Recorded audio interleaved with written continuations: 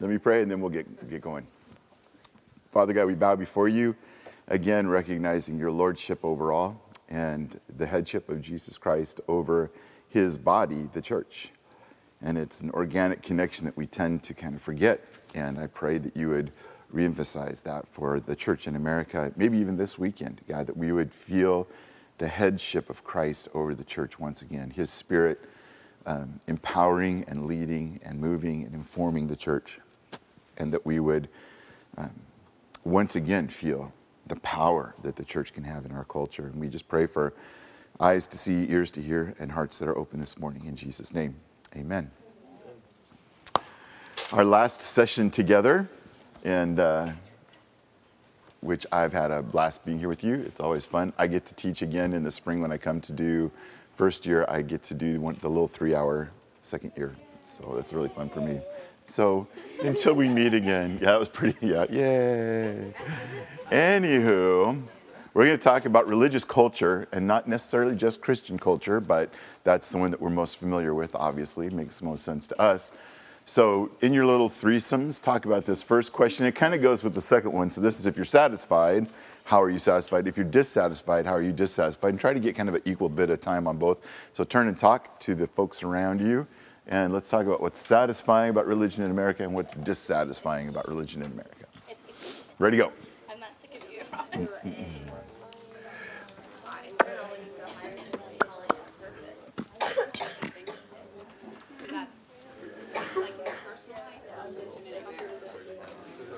guess personally, well, you know what? Whatever it's called. I ran. Like, it's not it's readily available. Would you say our freedom like anyone should know how you have the right to freedom as long as you fit. I mean, as much as you can. As long as you are your freedom as long as you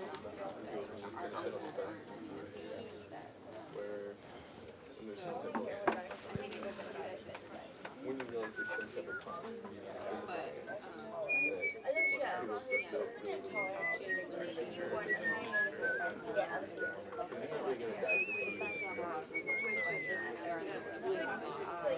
There's a difference, but lacking like so many T's to maybe it's part time.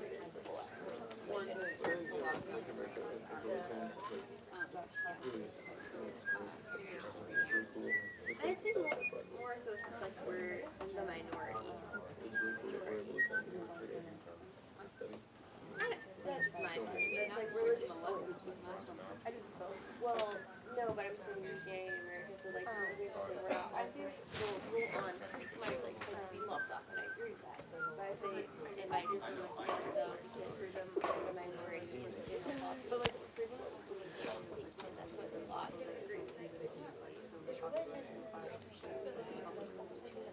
Yes. Yes. The American religion is Christian.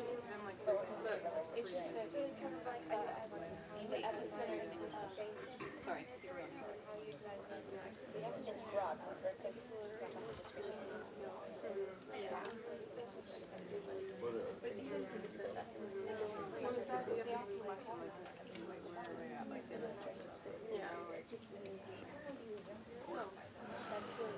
All right, let's see what we've got. Remember, we're talking about just the religious culture in general, and I know that a lot of the comments will come out as just, Christian or Christianity as part of this, but let's just see how we're satisfied with religion in America. What's good about it? What is satisfying about it? We have freedom of religion, Dawn. And so like whether you're a Buddhist or a Christian or a Mormon, you have freedom to go about your religion. Yep. People still smash you for it. It is like high good that we have freedom of religion. And in fact, just as we said yesterday, that was one of the huge liberations that the colonists were looking for in coming here was religious freedom and not having a state religion or a state mandated religion. What else is satisfying? Yeah. Along with the freedom, we have resources everywhere. You can look up anything online. We have Bibles everywhere. Yeah.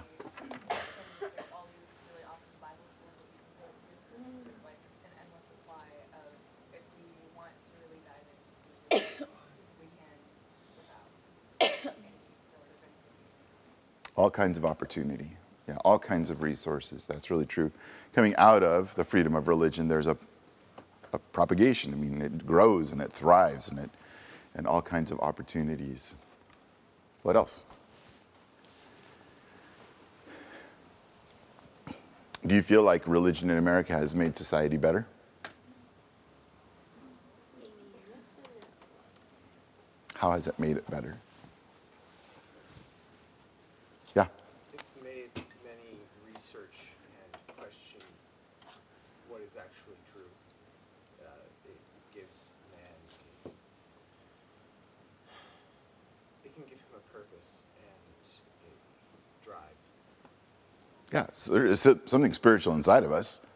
So society's answering that, and giving us a religious culture. There's an aspect, there's a way that, like in education, we can talk about our brains, and in physical work, we can talk about our bodies, and in a religious atmosphere, we can talk about our souls. But it is also just in questioned moral structures. I mean, it's nice to have somebody on the other side who's saying, yeah, wait, what about this and what about that? And bringing up a different perspective within our culture, which has been part of the responsibility that religion has. Any other satisfactions? How about dissatisfactions? Any negatives? Is this okay? I don't want to freeze you guys out. Yeah. Like how a lot of the time you have to be aware of what you're talking about in certain audiences.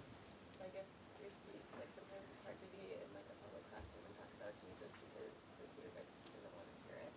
But they can talk about like being a Buddhist or like Mormonism or like something. When Jesus pops into the picture, like they don't want to. How many of you have actually experienced that?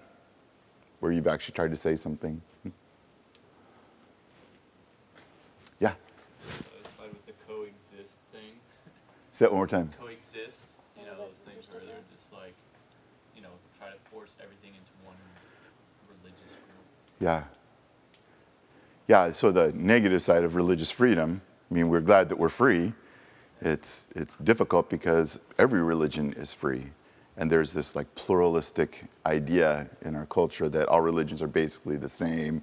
They have the same goal, which is just not true. But yeah, that pluralism. It's very nominal.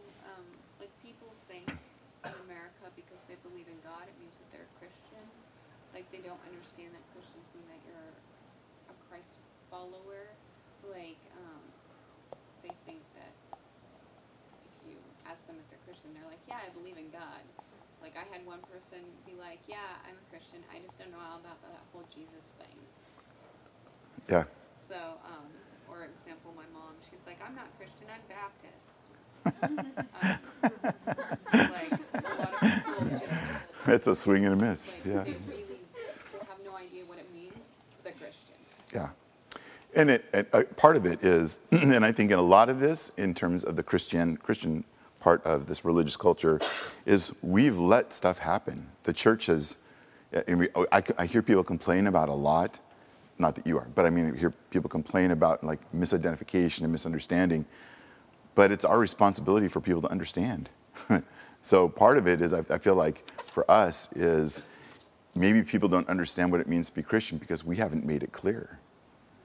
We haven't made a clear understanding of what it means to be a Christian. Even in my church, there is a misunderstanding of what it means to be a Christian. I think that a lot of them feel that same way. I go to church, I'm a good person, I give my tithe, I pray, I must be a Christian, without knowing specifically what that means. Other dissatisfactions? Yeah. So I also think just it could be any religion, but I think individualism has really impacted religion as well. In that it's it's like a buffet style. Like you can pick anything you want, and I think that also our culture has created a lot of apathy towards religion. Yeah, they kind of both go together. I feel like when it becomes so individualized and everybody makes their own, one clear option is apathy. It's like another of the options. I can be a fanatical or I can be completely apathetic or someplace in the middle. It's just a continuum of options. Yeah. Mm-hmm. Another thing, I'm going to go with tattoos for a moment. show people like by their tattoos than that they're a Christian. So, for example, like we had someone in our class who went out and got a Pokemon tattoo, and it was large, but like, what does that say about you in your life? Like, when other people see you, what does that state? It shows that you're a Pokemon fan, but I'm not saying all of us need to go get, like, crosses on our body or things like that, but I mean, really, what are we choosing to show over everything? Like, I mean, and sometimes even with our style, or, like, sometimes we have more of this, I want to be like the cool Christian, like I can have my hair however I want, or piercings, or tattoos, and that doesn't matter. But I mean, like, how are we appearing to other people? Like, I mean, are we just like blending in completely, or are we actually standing apart? I mean, like, so, like, do you go to church and look different than everybody at church, which is fine, and then like just completely blend in the world with every other way, or are you still blending in here, but like being able to speak out, and then they become over here too? Yeah, and it's interesting because you can always tell when somebody who's a church person, like they're part of religious culture, is trying to fit in and be like a hipster outside, because they overdo it. It's just hilarious, you know. I went to a Southwest Portland local pastors get together, this lunch thing, and I was me and Phil Comer were like the two oldest people there. And Phil's like 10 years older than me. So he's the one that started Solid Rock, the West Side Solid Rock. Anyway, so a bunch of their staff was there, and just pastors from most of them were quite a bit younger than me, 10 years, 15 years younger than me. And they all had on skinny jeans and some weird like boot things, you know? They all had on black shirts that were a little bit too small for them. Does that make sense? Like they were just a little bit too tight. Like it would have looked good when they were 18, but now that they're 28, it didn't look quite the same. And they all had like too much stuff in their hair, like overtly too much stuff, and some weird facial hair of some kind. A lot of them had like a love patch kind of thing, like right here. And I was like, there's actually a pastor's look. Like when I was growing up, it was, you know, a suit and tie and Old Spice, and they all kind of like had the same kind of atmosphere about them. And then there was this awkward in between thing where pastors started trying to wear jeans, but with sport coats. You know, and then like the untucked thing happened, which I'm a big fan of, obviously. But it's so funny because I'm definitely not hipster, and it's funny to watch. In fact, like the guys my age are like, I think Portland has enough hipster churches. I think we should have church for everybody else too. So obviously that's those of us who are over 40 that are saying that. So let's look at this last question. I know this background's a little hard to see. Sorry about that. What 3 words would describe what you think the church will look like in 50 years? Or when you're 70 or thereabouts? So what will the church look like in 50 years? Yeah. I think in some ways it will look very similar to how it does now.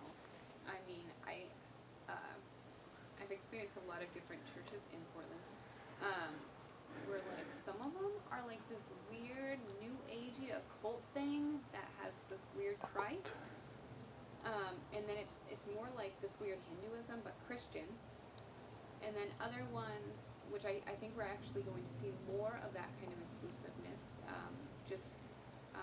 because now there's, like, just in the Portland area, there's gay church, that my gay friends refer to it as, which most of the people in the congregation are gay, and it sounds like it's something supported there. Like, and then along with that, like, the Red Letter Christians kind of, in my opinion, go with that. And then also then you have, like, in some ways, for example, some of us here are not wanting to go in this way of this very liberal way. So I think it's going to then cause some churches to get more legalistic, and so we're going to start, in some cases, looking more like a Catholic church. And so I think there's going to still be those two divides that are so drastically different, similar to there is now. And probably a middle. Yeah. Yeah. Yeah. I think for certain religions, not all religions, certain ones there will be more persecution that's going to be occurring, especially Christianity. Like you see what's happening with all the shootings and stuff, especially like the Roseburg one, which happened a few weeks ago. Like, and I mean, I don't think it's just going to happen with Christianity. I think it could go to Catholicism and Which other is religions Christianity. as- Yeah. Right, a different form of Christianity. And I think like there will be a lot more persecution happening since we're already seeing it now. Yeah, there could be more persecution of the church, less accommodation. We'll just go right down the line. I kind of see it as being, it might be refined. I should go first. Just because, like, I see the idea, the age of the mega church, with, like, the larger churches dissipating and smaller home churches starting it. It's just in my experience, like, I've seen, like, a lot of smaller churches come up because with a bigger church, you have a lot of people in and out. And, it's just going to become harder to be a Christian. And it's going to be harder to stand up for what you believe. So I think people are going to start leaving, and they won't have the big churches, but I think people are going to start coming to small churches. Anything you would add? Yeah, I think we went different directions. What we're gonna say. I was gonna say mine. The church should be more purified. I feel like because like they were saying, like everyone's been saying, like there's more persecution, and it's not convenient really to be a Christian, or to be a like a Bible believing. This is what the Word of God says. We're not wavering Christian. You know, not a everything's okay kind of Christian, tolerance Christian. So I think it'll be purified, but I think it's a long road ahead of us. I think the church is going to go through way worse than what we're going through now, within the next 50 years or so. Anybody else? I'll get back to you. Kind of like what they were both saying, but like it's gonna be like thriving in its own secular way.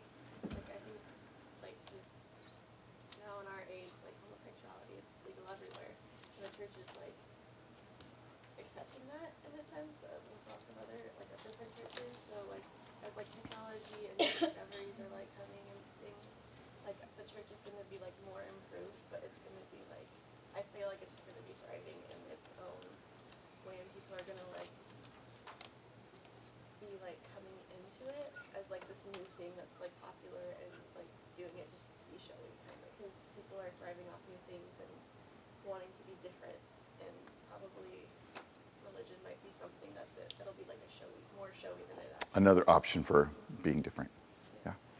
Along with what Jordan was saying, as for like the nominal thing, I think with the amount of people who like the push against Christianity, it is causing those who, I mean, because now we're getting less people who don't know what it is, being like, yeah, I'm that, because there is so much, I guess, diversity in America for like choice of religion, so it makes those who are actually seeking Christ to stand firmer in that and to seek deeper, rather than just to accept it of just a way of life and, you know, this is what my family does kind of thing. And so I think in that way we will see a lot more like genuine deep faith along with like the smaller churches, because like Yeah, it's interesting. I spent 3 years in the Midwest where Christianity is really a part of culture. I mean, it really is, or churchianity is really a part of culture. And it's pretty easy to talk about your faith or to talk about your religious background or those kinds of things in a Midwest, which isn't Bible Belt, but it's above it. So it's like the Bible belly, I guess. But it's got this sense of like it's okay to talk about it, and you're not persecuted. It's more just denominationalism versus religious and not religious, versus being in the Northwest, which is, by all accounts, the much less religious area, where when people decide they're going to follow Christ, it's a much more serious decision. It's not just an enculturated decision. It's a much more serious commitment, it feels like. That move over here helped me realize that more, yeah. I think that at the same time with all of those like people having more of a firm real faith, and there's gonna be a lot of churches that are false Christians as well, because like with churches right now saying that they're gonna like accept marry like homosexuals and stuff like that, like just little things like that I think are gonna creep into churches a lot more, and people are gonna let go of like little things that might seem unimportant in the Bible or something, and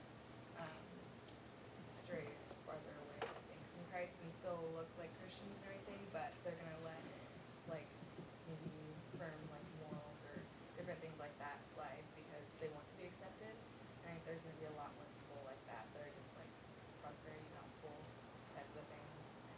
I can see that being. Yeah, let me just say a couple things about this area of homosexuality, because we all have to deal with it. You have to deal with it personally, in terms of how you're going to relate to people in your life, because the chances are better and better and higher that somebody in your life will come out as being a homosexual, and you have a personal decision to make as to how Christ would have you relate to somebody like that. And I strongly encourage you to look at the example of Christ as you process that. But institutionally, which is entirely different, the church also has to make decisions as to how it's going to respond. Are we going to become elitist and exclusive and say that there are certain sins that, and this is totally off topic, so I'm just trying to help fill a gap here. Are we going to insist that there are certain sins that we just will not associate with? Because we let all the liars in, we let most adulterers in, we let all gluttons in, because we kind of like gluttons, they're fun and jolly. We have come to the place, in my lifetime, when I was growing up, the sin that everybody was talking about was rock music. Everybody was talking about it. And I grew up down in Southern California, where a guy named Bill Gothard had this thing called Basic Youth Conflicts. The only other person that's old enough to know is nodding. And it shaped evangelicalism in the 50s. It radically shaped West Coast evangelicalism and the West Coast church. And it was super legalistic and super moralistic, and Bill Gothard declared things right and wrong, good and evil, bad and good. He had this amazing following of people who just wanted some clarity. And he, among other people, took on rock and roll, and it became a huge thing. That was the sin du jour. It really was. And then as I got a little bit older and the church moved on, and I'm talking about now in the last, this is 50 years, like we're talking about what it will look like in 50 years. This is, in one sense, the church in the last 50 years. After that, it was divorce. And that was the big scandal. That was the sin that everybody talked about. And could elders be elders if they were divorced? Could a pastor be a pastor? If a pastor married somebody who had been divorced, is he an adulterer? It was like this huge question that came up and really became divisive. And there were churches who allowed divorced people and churches who didn't allow divorced people. And I know it still happens. There are still conversations about rock music, so whatever. And then after that, when I was a young pastor, it was the era of anti-abortion. And that was the sin that everybody talked about. And that was the topic that everybody, and it became militaristic, and it became hate-filled. And there was this huge sense that the church is going to eliminate abortion from society, and now it's homosexuality. And it's been very, very interesting to watch these conversations ensue over the last 50 years. So our church had to deal with it. Our church had to say, in terms of, which is weird, because I thought as a upper middle class, suburban, we're like a 43-year-old church. Like the age of our church, not the mean age. The mean age of my church is like 60, but the age of our church is like 40. It's been around for about 43 years. And I just thought we'll probably never have to talk about it. I feel like, it'd be good for us to talk about it, but pragmatically, we probably will never have to talk about it. And then all of a sudden, we had to talk about it for several different, very personal reasons for people in the congregation. And there had to be some point of clarity. So I had to pull some elders together and make a statement that's not on our website. We don't want it to be the identifier for us any more than any other sin. Like, we don't have a statement about rock music. We don't have a statement about nuclear war. We don't have a statement. There are a lot of things I can have a statement about. And somebody asked in a membership class one time, what is your official position on homosexuality? I said, we don't have one, and I hope we never do. I hope we never have an official statement against any one particular sin. Because Jesus made one statement about sin. You're forgiven because I died to forgive you. That's the statement Jesus made about sin. So I don't feel like we have to make a particular statement about it. And I hope we don't. That being said, there still has to be some kind of movement within religious circles about how we're going to act and how we're going to respond. You each individually have to determine that, and the church corporately has to determine that. Are we literally going to, because of a chosen lifestyle, which is as a lifestyle not addressed in Scripture? Culture has made homosexuality a lifestyle. Scripture does not. Scripture still regards homosexuality as an act. It takes like 10 minutes, and it's an act. Just like adultery, which probably takes 8 minutes, and it's still an act. So when we make homosexuality a lifestyle or regard it that way, we're actually moving outside of the bounds of Scripture. So if you're going to judge somebody's lifestyle based on what the Bible says, you're on slippery ground. And it's not our choice. I mean, we didn't declare the lifestyle, society did. So we have to deal with that. But if you pound your Bible and say God's against your lifestyle, you're going to have a hard time. You're going to have a really hard time. It's the act of homosexual sex that is a sin. Now, I'm not justifying anything. I'm just saying be very, very careful what you thump your Bible and say, because the Bible doesn't regard it as a lifestyle. So when you start thinking about how you personally are going to deal with people, is there one group of people that you're just going to hold at arm's length and say, God loves everybody except you? And I believe that part of it for us in church, and I'll finish with this, is we choose sins by their icky factor. If a sin's not particularly icky, we're much more tolerant of it. But there's something really icky for a lot of us, like viscerally, like, ugh, about homosexuality. That is part of our reaction. That you don't feel that way about theft. There's not something inside of you that gets a little like stomach turned when you think of theft. But it's just as much a sin as a lying or murder, adultery, any of those sins. So I just invite you to keep thinking about it very, very carefully. It's not what this class is about. I don't want to talk about that much more. But it keeps coming up with us. And I think it's interesting that as we're identifying and talking about our culture and church and culture and religion and culture, that this is something that comes up with us, which it ought to. I mean, we should deal with it. We should think about it. But we should think about it and see people the way Jesus Christ sees people as much as we can. Because there was no group of people that Jesus just held at arm's length. There was no ick factor for Jesus. And I'm really glad, amen? I mean, I'm really glad Jesus doesn't hold all sinners at arm's length because of their sin. He doesn't do that.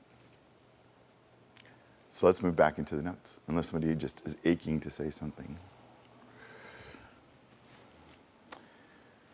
Let me just say, if that sounds like a liberal move to you, that might not be bad for you. If that sounds less fundamentalistic or less legalistic to you, that might be something you should pray about and think about. If what I just said sounds liberal to you, you might want to think about that and what that means.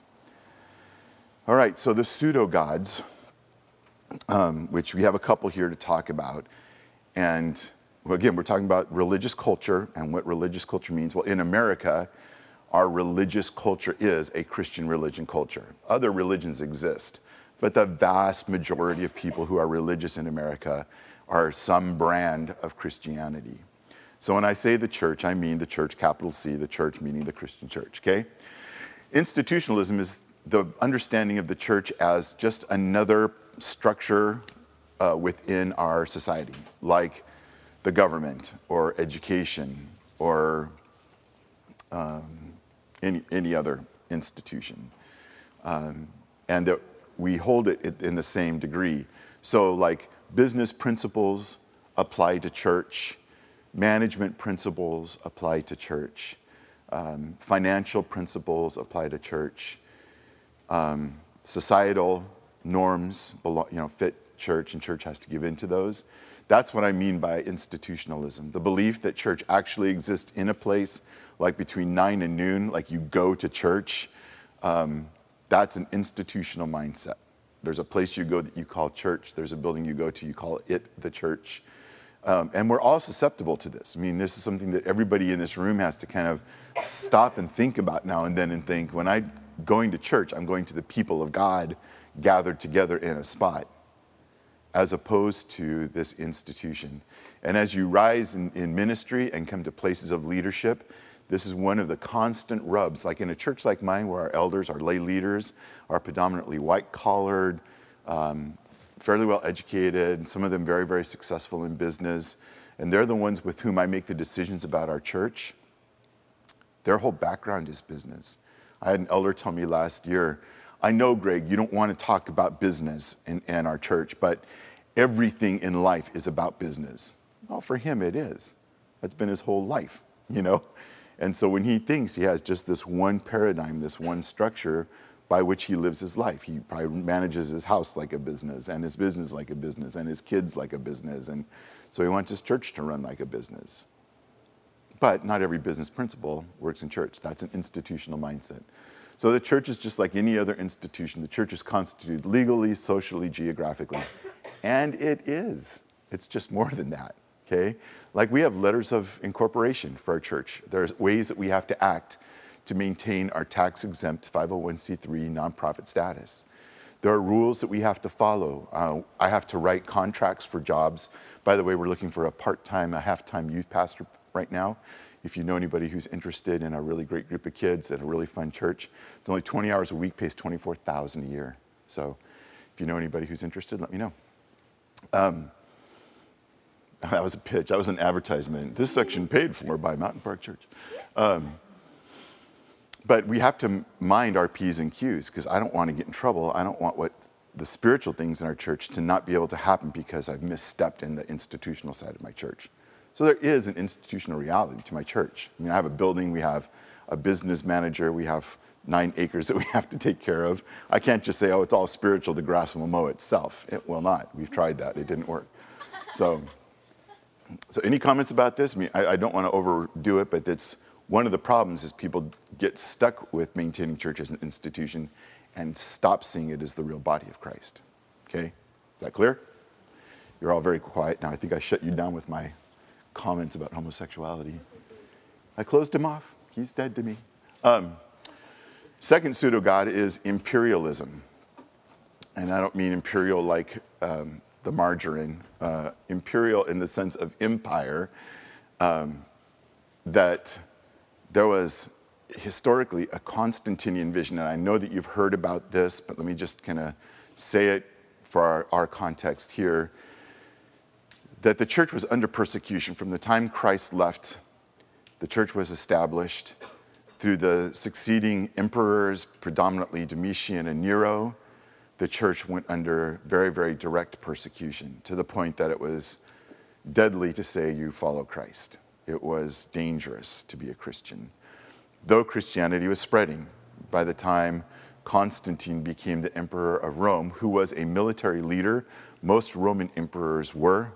Most Caesars came to their post out of military exploits and achievements, and so did Constantine. Constantine, as a soldier, as a general, had a vision that God was going to lead his army as long as he honored God first. So he put a big cross on all of his shields and banners, and that was the presence of God going with them. And he was an overwhelming conqueror and assumed that it was God giving him great success. So once he became emperor, he declared Christianity as the faith of the Roman Empire. And immediately Christianity changed. Now you guys all know this, right? Not if you've heard this or okay. So immediately Christianity changed. Immediately it was no longer a suffering, subverted, marginalized, spirit-empowered movement. It was a state-sanctioned reality. All of a sudden being a professional Christian was an option. And all over the Roman Empire, the Constantinian vision of a Christian world took over. And that's very positive in the sense that it allowed Christianity to spread. It's very negative in that when you spread Christianity mixed with a society, with a culture, with an empire, Christianity is going to get watered down. And some people are calling America very Constantinian in this sense, that we were established as a place of religious freedom and as a place that was going to be a Christian nation.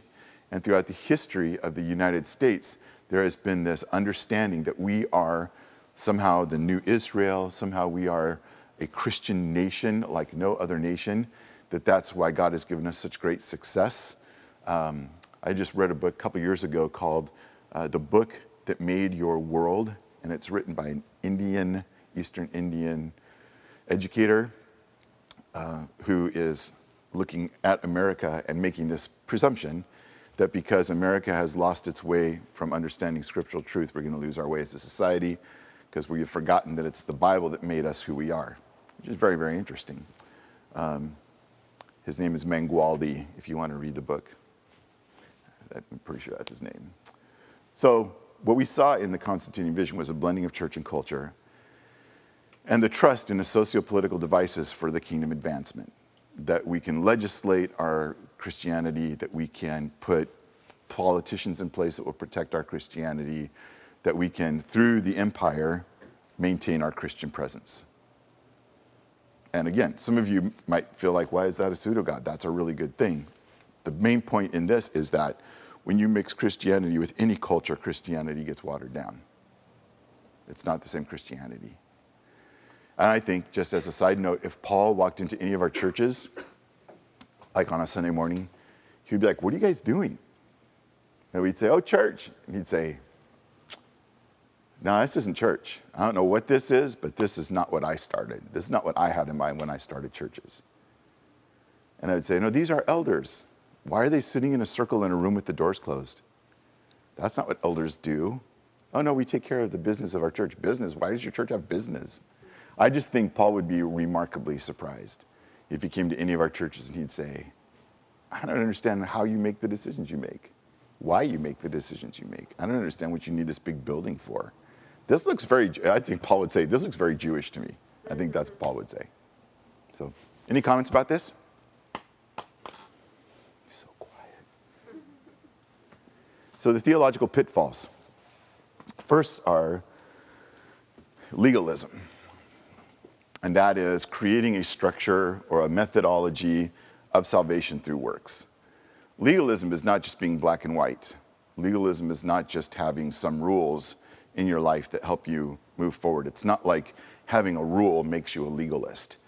Legalism is believing that you can save yourself through keeping rules, that there's a legal structure to your salvation, as opposed to through faith in Christ. And the church in the U.S. has been very, very susceptible to this, partly because of not moving far enough away from the Roman Catholic Church in the Reformation. Some of the movements didn't get far enough away from the Roman Church in their Reformation before they turned mainline and became like liberal congregations. So that's the first theological pitfall. The other one is kind of on the other side, and that's relativism, adopting the values and standards of the culture to define your life in Christ. And so you can see these are opposite ends of the spectrum. On one side you have legalism, this black and white rules, and on this side over here you have this sense of everything's kind of relative, situational, circumstantial. I just have to make up the best choice I can in the circumstances I have. I don't have any moral absolutes or moral guidelines. And probably where we need to live our lives is somewhere in between those two places, where we make sense to the culture around us, but we have a moral structure. We have moral absolutes. We have firm footing on which to stand. Any questions about those comments? She's speaking in tongues. Another theological pitfall is enculturation. When the culture and church mix, church loses. And there's a real strong sense that we have to be culturally relevant. We need to be in the world, but somehow we're not supposed to be of the world.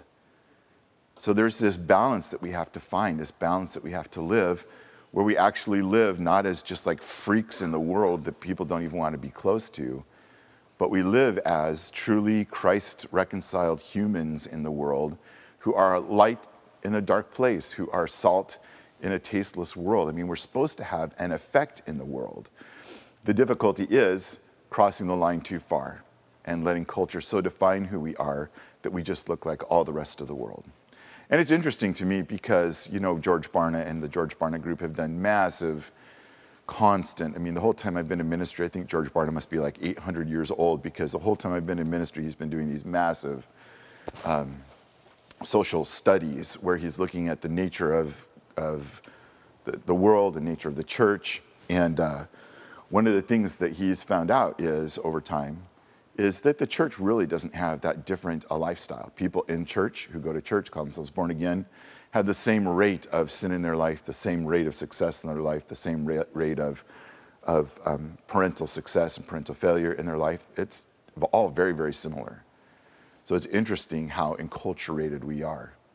So one solution was the liberal solution, and that's just to be like the rest of culture, to just give over and to agree with the values and standards that the culture gives us. The other side is conservatism. Don't give up, don't give over, conserve what you have, never change, hold on as much as you can to the things of the past, no matter what they are. And those get defined very personally. I remember when I first came to Mountain Park Church, I came as the minister of worship arts, and they wanted to change their worship because they had like a choir and a pipe organ and a piano and sang 3 hymns and usually stanzas 1, 2, and 4, you know, how we all used to do. And they wanted to change it and make it more relevant. And so that's part of why they hired me. And part of what I had to do is get a drummer who didn't mind bringing his drums every Sunday, because the church didn't own drums, and he would bring them for rehearsal Thursday night, pack them back up, take them home, bring them Sunday morning, set it all up, take it all down. Any drummers in here? I mean, that is a ton of work. And finally he was like, I don't know if I can keep doing this. My drums are getting beat up. I'm getting beat up. This is horrible. And so I got people to help him, but then his drums got more beat up, you know. So finally I just went to the elders and I said, we need to buy our own drums. The church needs to have drums. And one guy, wonderful guy, he's with the Lord now, but just recently, and he raised his hands and he said, not his hands, but his hand. And he said, if we buy drums, they'll be here all the time. And I was like, yep, that's exactly right. And in his mind, that was a liberal move, because it was just like the culture. And people would write on their notes, this is like 20 years ago, people would write on their communication cards, their little comment cards now, you know, there's no difference between this morning's worship and being at the bar. And I always wanted to be like, what bar do you go to? I don't want to hang out there, you know. And how would you know? So, and then obviously the extreme of this is fundamentalism, and that's the reduction of the body of faith to the basic components as defined by a particular tradition.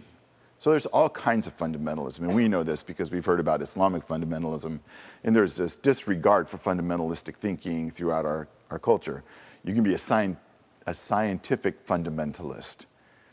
It just means you go down, you reduce things down to their basic fundamentals, and you will not compromise on those fundamentals. The difficulty is who gets to determine what those are. So a fundamentalist in a Christian circle is more than a conservative. And people call themselves, I'm a conservative fundamentalist. When you say fundamentalist, you don't have to say conservative. And the difficulty is not being a fundamentalist. I am fundamentally a fundamentalist. It's what you determine are the fundamentals. Like is not dancing a fundamental? Is I don't know what else to bring up. Drinking a glass of wine, something against your fundamentals. And that's the difficulty, is who gets to determine what the fundamentals are and who's going to live with them. So you have a whole variety of fundamentalists who are all in different traditions and different backgrounds, different historical lineages, who have their fundamentals that they think are most important. Yeah. I was just going to ask, so like the term fundamentalism, generally when people use it, that's what it would be towards? Is what you're saying? I don't know if that's what people mean. That's what the term means. Yeah. No, I was curious just because even like we'll talk about in other classes and stuff, kind of like the hill to die on and stuff. Is it like we should have core doctrines that Yes. we believe in, Yes. but have people taken and put their own slant on it? This kind of thing. Is that what fundamentalism, when people generally refer to it, would it be like a term that people would use for very extremely conservative or, you know, extremists on that side? Does it generally not take on the form of in a healthy form? It's not healthy. And I probably the word that you use that helps best is extremist. Because they decide what the fundamentals are by their tradition. And they'll back them up in the Bible, but they'll decide what their fundamentals are. And if you get to a fundamentalist church like in the South, it'll be completely different than a fundamentalist church up in the East Coast. Because society and who's been there and what the traditions are, like fundamentalist churches in the South are very mysterious and they're very, very rigid, but that's also where you find like snake handlers and they regard those as fundamentals. So it's hard. It's a category of acting as opposed to a group of beliefs. That's what I'm saying. I'm a fundamentalist, but not in that sense. Yeah. And I'll just say that I think the hills I would die on now in my life are way fewer and way more important than they were 10 years ago or 20 years ago or 40 years ago. Well, 40 years ago, I was only 14, so I probably didn't have many hills I would die on. But you know what I'm saying? I mean, it really comes down, like if you look at our church doctrinal statement, it's very sparse. It's very sparse. And that's what I would call essential. And we have to have essentials. They have to be biblically derived. And they're probably, I mean, it'd be silly for me to say that our essentials are not in line with some tradition. We are. Every group is. There's no group that's not in line with some tradition. That's just not possible. I know groups that think they are. Calvary Chapel's like, oh, we're not traditionalists. Well, now Calvary Chapel's been around for 25 years. It's its own tradition, you know. So I don't know if I answered your question or if I just made it worse. But so fundamentalism, I'm not saying it's a bad thing. It's bad when it gets militant and extremist and when it's just guarding your group's fundamentals against that group's fundamentals. So, and I gave you some examples of that. Creedalism, like Orthodox or Roman fundamentals, or propositionalism, which is evangelical fundamentalism, is propositionalism. This isn't this specific topic. So previously you had mentioned that you didn't want to have like a doctrinal statement about any specific sin, but like from my understanding, a lot of churches are having to state something because if not, like in the kind of like their doctrinal statement, that they might be required to perform like gay weddings and things like that. Yeah, let me just give you the like word it in such a quick way. background on that. The people who are saying that are, and I'm not, I don't want this to sound like I'm complaining, but the people who are saying that are fundamentalists. The people who are saying that the church has to take a stand here, like draw your line in the sand here, and they're using scare tactics. I've read all this stuff, and they're trying to use scare tactics to make churches stand on this issue together. First of all, has anybody here actually read the law the way it was handed down by the Supreme Court? Anybody here actually read it? So I find very, very few people who have read it, and even not just in church, but just anywhere, people who've read it, they've taken the media interpretation of it. But the law doesn't say that homosexuality is now, you have to perform marriages in every state. The federal government did not decide that for every state. What the judiciary decided was, even if you don't have gay marriage on your constitution as a state, if a gay couple married in this state that has it legal moves to your state, you have to recognize the marriage. That's the law. So it didn't require every state to just fall to the Supreme Court judicial system and have to make their own state choice as to whether they're going to perform and sanction gay marriage.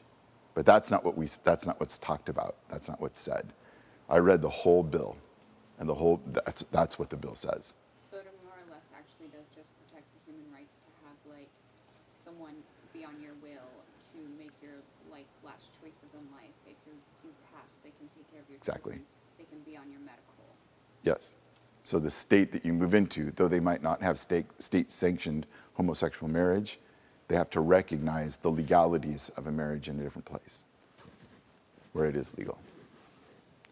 So I, as a church, I don't want to raise a flag. I don't want to make this a watershed area for me. I think there are much, much more serious sins that a church like ours has to deal with. That if I was going to make a statement about sin, which I'm probably not going to, I would probably have to pick something that's much more relative to my congregation, or relevant to my congregation.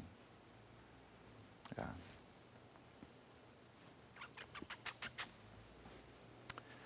See, the problem for me is pastors who haven't read it, who take militant stances and write stuff and put it on their websites and preach sermons who haven't even read the bill. To me, that is completely irresponsible, to me. So it's very pious of me to say that, now we're going to talk about pietism.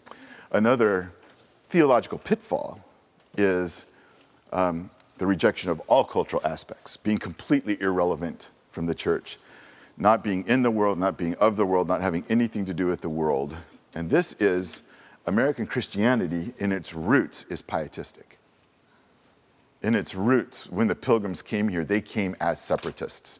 And they were trying to get as separate from the Anglican Church as possible. What does the word Puritan mean? What does it stand for? They're the pure ones, right? So they're the pure ones, the Puritans who are trying to remove themselves from what is clearly, by their opinion, impure. And they're going to bring pure religion here. Well, pure religion in America and its roots is pietism. And there's nothing wrong with being pious or pietistic.